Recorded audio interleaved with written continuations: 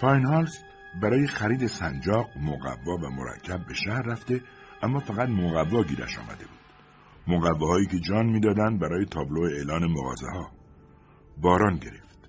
فاینهالس به راه خود ادامه داد و به خیابانی رسید که محل استقرارشان بود. جلوی در تابلوی نصب شده بود که رویش نوشته بودند درمانگاه بیماران. به زودی تابلوی بهتری نصب میشد که روی آن با مرکب سیاه می نوشتند. فاینهالس وارد حیاط مدرسه شد و در ساختمان از پله‌ها بالا رفت. بر دیوار راه پله نمودارهای سالانه و تصاویر فارغ التحصیلان سالهای گذشته را آویخته بودند. یک ردیف کامل قاب‌های بزرگ که عکس دخترها روی آن چسبانده شده بود. اولین سال فارغ التحصیلی 1918 بود و تا سال 1932 را داشت.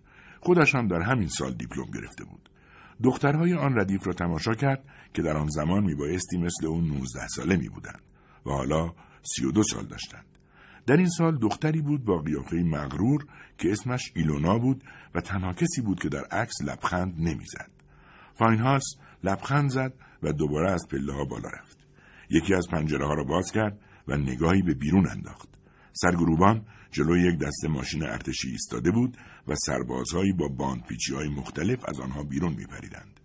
پنجره را بست و تا انتهای راهرو رفت. ضربه‌ای به یکی از درها زد و صدای زنی از داخل گفت: بله. فاینهالس دستگیره را فشار داد. دختر پشت میز کوچکی نشسته بود. صورتش گردتر از عکسش بود. روز بخیر. فاینهالس هم دست پاچش کرد و هم مایه خوشحالیش شد. فاینهالس لوله مقوا و بسته‌ای را که در دست داشت کنار پنجره گذاشت و گفت: ایلونا، اگه ممکنه یکم مرکب بهم بدین. دختر کتابی را که جلویش قرار داشت بست. مرکب؟ نمیدونم چیه. مگر رشته شما زبان آلمانی نبوده؟ دختر خندید. فاینهالس گفت: مرکب یه چیزی مثل جوهر. دختر به قفسه اشاره کرد که پشت سر فاینهالس بود. فاینهالس 3 روز بود که ساعتها کنار این دختر می نشست، اما دختر انگار از اون می ترسید. گفت: آدم چطور میتونه معلم مدرسه‌ای باشه که خودش 9 سال توش درس خونده؟ دختر گفت: چرا که نه، من همیشه عاشق مدرسه بودم. فاینهالس نگاهی به وسایل اتاق انداخت. اینجا نقشه اروپا هم دارین؟ البته. پس به من یه نقشه با چند تا پونز بدین. و از جیبش یک پاکت مقوایی قرمز بیرون کشید که داخل آن پرچم‌های کوچک قرمز بود. بیاین. میخوایم ستاد ژنرال بازی کنیم. دختر آهسته به طرف او رفت. فاینهالس زیر لب گفت: خدای بزرگ. یعنی ما اینقدر مثل حیوان میمونیم که شما این همه ازمون میترسین؟ دختر به اون نگاه کرد. فاینهالس جلو نقشه ایستاده بود و پرچم‌های مقوایی رو با پونز روی نقشه میچسباند. در راهرو سر و صدا بود. دختر پرسید: چی شده؟ اولین گروه زخمی‌ها رسیدن. پرچمی را روی یک نقطه چسباند. ناگیواراد. بعد یکی روی روم چسباند و تعجب کرد که پاریس چقدر به مرز آلمان نزدیک است. خط سیر او آهسته تا استالینگراد پیش رفت. دختر فریاد زد: وای! فاینهالس پرسید: بازیش معرکه نیست؟ چرا؟ چی میگین شما؟ مثل تجسمیه. منظورتون مجسمه است؟ دختر شادمانه گفت: درسته. انگار همش یه پیکره است. فاینهالس ناگهان صدای سرگروبان را شنید. فاینهالس، شما کجایین؟ دختر گفت: برین، خواهش میکنم. شما تا کی اینجا هستین؟ دختر گفت: تا 7. پس منتظر بمونیم، برمیگردم. بعد گفت: تو پاکتی کنار پنجره شیرینیه، برای شما خریدم. و بیرون رفت.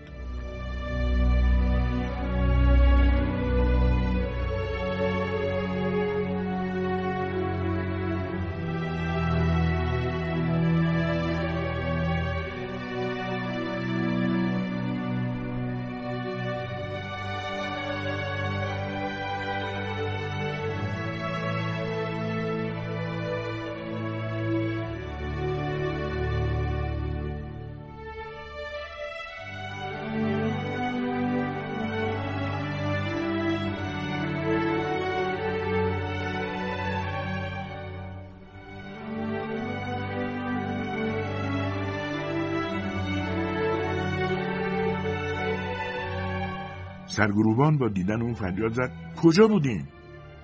بیاین. با فاینهالس ملایم رفتار میکرد چون او از شکارنی برگشته بود. وقتی وارد اتاق شدند اوتن پشت میز نشسته بود. گفت بالاخره اومدین؟ سرگروبان گفت من باید تمامی افراد زیر 40 سال رو تحویل بدم. شما باید برین. فاینهالس پرسید کجا؟ اوتن گفت خط مقدم، البته فوراً، و دستور حرکت را به او داد. فاینهالس گفت هیچ کار عاقلانه‌ای رو نمیشه فوراً انجام داد. سرگروبان گفت کار احمقانه‌ای نکنین. فاینهالس پرسید ساعت چنده؟ اوتن گفت 7. فاینهالس گفت میرم اسبابامو بیارم. وقتی در طبقه بالا چشمش به ایلونا افتاد همانجا ایستاد. او داشت در را قفل میکرد. از تماشای او احساس خوبی داشت. فاینهالس گفت شما که گفتین صبر میکنی. یادم رفته بود باید فوری برم. منم باهاتون میام. نمیتونین. کجا میرین؟ ایلونا ساختمان کوچکی را نشان داد و گفت باید برم اونجا. بستگانمون اونجان.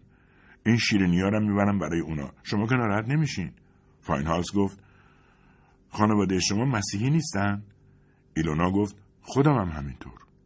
فاینهالس ساکت شد و بعد گفت صبر کنین. بعد به اتاقش رفت و وسایلش را در کوله پشتی ریخت و به طرف دفتر دوید تا دستور حرکتش را بیاورد.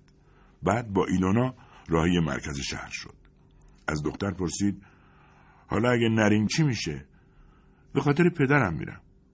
اون تو جنگ افسر بود و درجه‌های زیادی گرفت و هر دو پاش را از دست داد. ولی دیروز درجه‌هاش را به مقامات پس داد.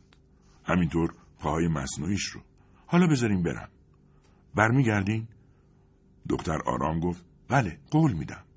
بعد نگاهی غمگین به او کرد و گفت من از عشق میترسم. فاینهالس پرسید چرا؟ چون وجود نداره. فاینهالس آهسته گفت از اینجا نرو. وقتی جنگ هست رفتن صلاح نیست. نمیتونم. اگه به موقع نرسم مادرم سکته میکنه. دختر احساس شادمانی داشت که پیش اوست. پیش از این همیشه فکر میکرد چقدر خوب است آدم شوهر و بچه داشته باشد. بعد گفت دیگه واقعا باید برم. فاینهالس گفت بمون یا منو با خودت ببر. مهم نیست چه اتفاقی میفته. تو نه جنگ رو میشناسی نه کسایی که جنگ رو انداختن. فایده‌ای نداره بی خودی از هم جدا بشیم. میخوام پیشم بمونی. دکتر گفت یه کافه کوچیک نشونت میدم. اونجا میتونی منتظرم باشی. ناگهان وسط یک خیابان شلوغ سر در آوردن. دختر ساختمان کوچکی را نشان داد و گفت اونجا منتظرم باش. برمیگردی؟ حتما، به محض اینکه بتونم. بعد راه افتاد و فاینهالس وارد کافه کوچک شد. خود را خیلی درمانده و تنها دید و احساس کرد چیزی را از دست داده است. میدانست که انتظار بیفایده است، اما این را هم میدانست که باید منتظر بماند. باید این فرصت را به خداوند بدهد که همه چیز را به حالت سابق درآورد، مثل روزهای خوب گذشته. هرچند برایش مسلم بود که مدت هاست همه چیز تغییر کرده است. آخرش اتفاقی میافتاد که جلوی بازگشت او را میگرفت. شاید در این جنگ عاشق دختری از نژاد پایین شدن و امید به بازگشتش توقع بیجایی بود. شاید بهتر بود دنبالش میدوید و مجبورش میکرد بماند. اما آدمها را نمیشود مجبور کرد. هیچ کس نمیتواند دیگری را به زندگی یا عشق مجبور کند. تنها قدرتی که واقعا بر آدم تسلط دارد مرگ است. نوشیدنی سفارش داد و به خانه‌اش فکر کرد. از وقتی مدرسه را تمام کرده بود تقریبا هیچ وقت به خانه نرفته بود. دهکده کوچکی که بین راه آهن و رودخانه به دام افتاده بود و جاده‌هایی به آن منتهی می‌شد. به این فکر کرد که فراموش کرده نشانی از ایلونا بگیرد. مهمترین کاری که آدم در جنگ بایستی انجام میداد همین رد و بدل کردن نشانی بود و او فراموش کرده بود. متوجه شد که دیگر چیزی به نه نمانده است. عقربه‌ها وقتی آدم نگاهشان می‌کند به کندی حرکت می‌کنند. بعد ناگهان پلیس گشت وارد کافه شد. نگاهی به دور تا دور کافه انداخت و راه افتاد که برود، اما ناگهان چشم افسر به او افتاد و فاینهالس فهمید که همه چیز تمام شده است. دفترچه خدمت و دستور حرکت خود را به او نشان داد. افسر آهسته گفت با من بیاید.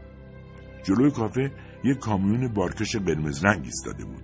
افسر گفت سوار شید و فاینهالس از سطح شیبدار بالا رفت و وقتی داخل شد دید که بارکش پر است.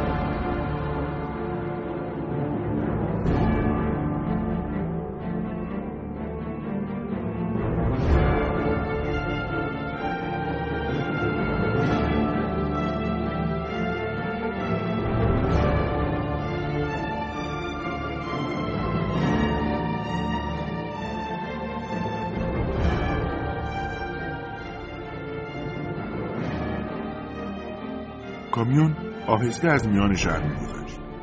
دور تا دورش محکم بسته شده بود و از روزنه سقفش سر مردی بیرون آمده بود که با دقت اطراف را می‌پایید و گاهی به پایین خم می‌شد و چیزی می‌گفت.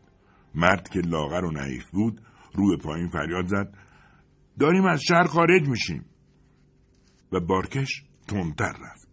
کمی پس از دهکده مرد داخل روزنه برای اولین بار صدای تیراندازی شنید. به خود لرزید. او تاکنون آن صدا را نشنیده بود و می‌ترسید. اسمش فینک بود و در آشپزخانه پادگان بزرگی خدمت می‌کرد و وقتی فرمانده‌اش او را به مجارستان فرستاده بود تا نوشیدنی اصل مجارستانی گیر بیاورد وحشت کرده بود. فینک به آنجا آمده و 50 بطری گیر آورد. یک چمدان از آنها پر کرده و حالا آن را با خود در بارکش گذاشته بود. او را به همراه عده‌ای دیگر به زور از قطار پیاده و سوار بارکش کرده بودند و اعتراض هم فایده‌ای نداشت. و حالا او به سمت جنوب در حرکت بود. از پایین دوباره به پایش زدند و او سرشان فریاد زد که توپ‌هایی را دیده که شلیک می‌کردند. بعد باز دوباره خبری نبود تا از کنار یک ستون نظامی گذشتند و فینک صدای مسلسل‌ها را شنید.